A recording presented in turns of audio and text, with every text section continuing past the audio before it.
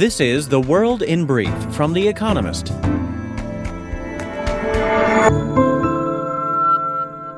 Our top stories.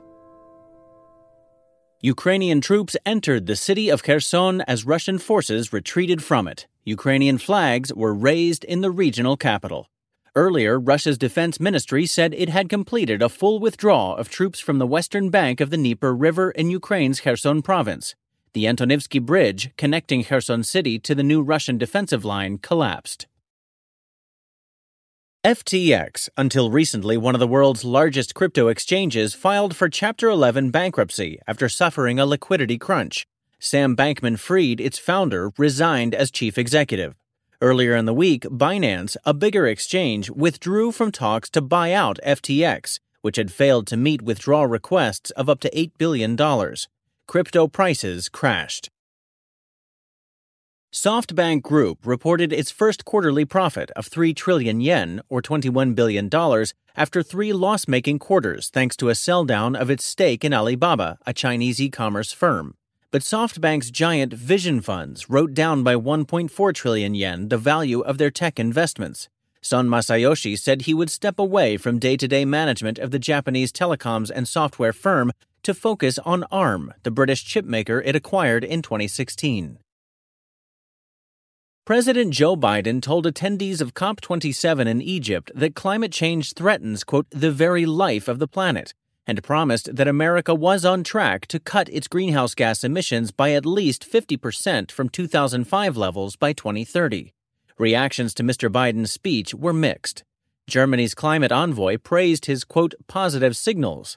Other observers criticized his administration's lack of international climate finance commitments.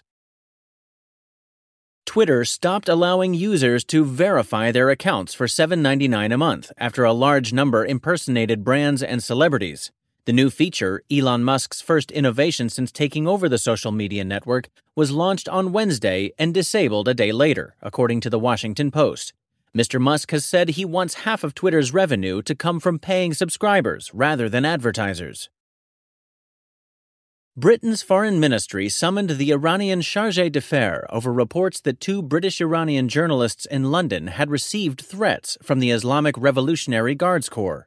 Iran International, a Farsi-language news outlet based in Britain, said the police had warned 2 of its reporters that they faced, quote, imminent, credible, and significant risk to their lives for reporting on Iran's protests.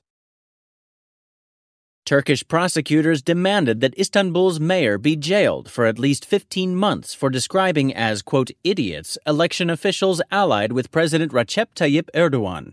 They had stripped him of an election victory in 2019. Ekrem İmamoğlu, who comfortably won a later election, was put on trial for insulting public officials. If convicted, Mr. İmamoğlu will be banned from holding office during his sentence. And word of the week. Acquis communautaire, the body of all EU laws, treaties, and standards that candidate countries must adopt upon accession to the bloc. Consider the term part of Eurospeak.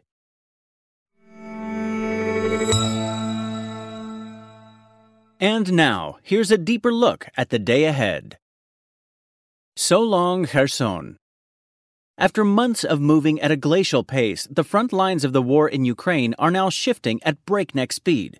Ukrainian forces are rushing forward to fill the apparent vacuum left by Russia's army on the west bank of the Dnieper River.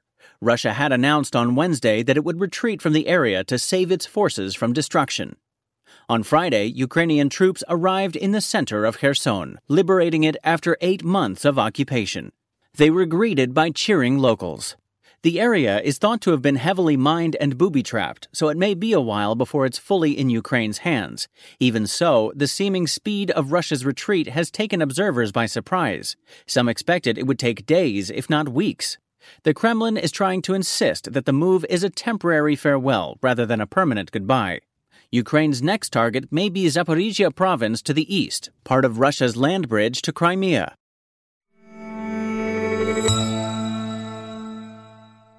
A Southeast Asian club struggles for relevance. The 10-country Association of Southeast Asian Nations, ASEAN, is meeting in Phnom Penh, Cambodia's capital, until Sunday. This is its first in-person summit since the pandemic. This year's theme is Addressing Challenges Together. The idea is laudable, but otherworldly. ASEAN's challenges are mostly insurmountable. The club has proved incapable of influencing the ruthless junta in Myanmar, an ASEAN member, nor does it seem able to do much about the growing rivalry in the region between America and China. Still, it counts as a small ASEAN win that President Joe Biden will attend its key forum, the East Asia Summit, on Saturday before heading to Bali in Indonesia for the G20 and a meeting with Xi Jinping, his Chinese counterpart. America will be made a comprehensive strategic partner of ASEAN, a distinction granted to China a year ago. This will help ASEAN maintain its mantra of centrality, staying at least somewhat relevant to the superpowers duking it out. A new generation for men's tennis. Tennis aficionados have been awaiting a generational change for years, only to find that young players are unable to dislodge the veteran trio of Roger Federer, Rafael Nadal, and Novak Djokovic. But the baton may well pass this year. Mr. Federer retired in September. Mr. Nadal and Mr. Djokovic this year won their now customary French Open and Wimbledon titles, but the challengers are coming. There is already a new world number one, Carlos Alcaraz, a 19-year-old Spaniard who was majestic in winning the U.S. Open in September. 12 months ago, Mr. Alcaraz won the ATP's Next Generation event, a short tournament open to the highest-ranked players aged 21 and under. The final of the 2022 event takes place on Saturday.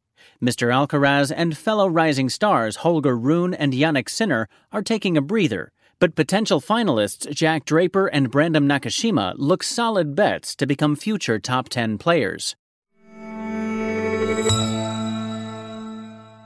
The Polka Dot Princess in Hong Kong. M+, a contemporary art museum in Hong Kong, celebrates its first anniversary with a huge retrospective opening on Saturday. Yayoi Kusama, 1945 to now, features more than 200 works by the Japanese sculptor and installation artist, drawn from museums and private collections in America, Asia, and Europe. It explores questions of life and death and considers how Miss Kusama, now 93, became a cultural icon to fans a quarter of her age. With her pieces regularly fetching more than $1 million at auction, the Princess of Polka Dots is Japan's most successful living artist. She created mirrored infinity rooms, which draw huge crowds wherever they appear. Famous for her spotted paintings, Strawberry Red Bob, and, as of late, a polka dot wheelchair, she checked into a psychiatric institution in Tokyo in 1977 and has lived there ever since. With her quirkiness and mass appeal, Miss Kusama, says the chief curator of M+, quote, is the ultimate outsider and the ultimate insider.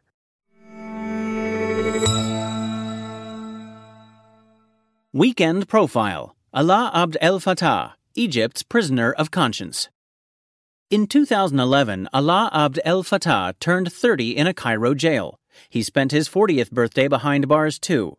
In fact, the human rights activist has marked many of life's milestones from inside a cell: his son's birth, his father's death. Again in custody, he is Egypt's most high-profile political prisoner and a source of international embarrassment to its thuggish government. Egypt had hoped to use COP27, the UN climate conference taking place in Sharm el-Sheikh, to polish its image. But Mr. Abd El Fattah, who recently escalated a months-long hunger strike by refusing water, is making that impossible. America's President Joe Biden raised Mr. Abd El Fattah's case with his Egyptian counterpart on Friday. Many other leaders and luminaries have called for his release. Mr. Abd El Fattah was born to Egyptian intellectuals with an activist bent. Imprisonment prevented his father from attending the birth of his daughter, the beginning of a dark family tradition. Mr. Abd El Fattah's first taste of protest came in 2005, when Egyptians decried election rigging by the government of Hosni Mubarak, the dictator who ruled from 1981 to 2011. By 2011, when the Arab Spring swept the Middle East, Mr. Abd El Fattah had become a leader of Egypt's uprising. After General Abd El Fattah al-Sisi helped topple a democratically elected government in 2013, he was arrested again for allegedly organizing against a new law banning protests. He has since spent most of his time in prison. Mr. Abd El Fattah's confrontation with the Egyptian regime may now be reaching a climax. In December, he received a 5-year prison sentence for, quote, undermining national security. He has been on hunger strike for more than 200 days and has refused water since last weekend. On Thursday, his sister said authorities had started a, quote, medical intervention. The government is happy to let him die, she insisted, but not, quote, while the world is watching. All the more reason to pay attention. The winners of this week's quiz. Thank you to everyone who took part in this week's quiz. The winners, chosen at random from each continent, were Asia, Kobshai Kingshachawal, Bangkok, Thailand. North America, Ba Bedier, Vancouver, Canada. Central and South America, Ramon Azporua, Caracas, Venezuela. Europe, Eleanor Smith, Cambridge, Britain. Africa, Madeleine Wackernagel, Narumuro, Kenya. Oceania, Kieran Donahue, Melbourne, Australia. They all gave the correct answers of David Bowie, Harper Lee, Muhammad Ali, he was Cassius Clay in 1960, Prince, and Zsa Zsa Gabor. The theme is that they all died in 2016, a year that was famously deadly for celebrities. And visit the Espresso app for our new weekend crossword, designed for experienced cruciverbalists and newcomers alike.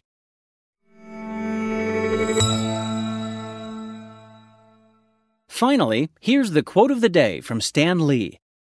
Luck's a revolving door. You just need to know when it's your time to walk through.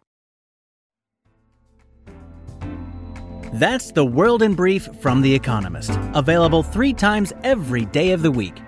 You can also hear interviews and analysis from our journalists, including our current affairs podcast, The Intelligence, on your podcast app. And subscribers to The Economist have access to each week's full edition in audio. Just download The Economist app to start listening.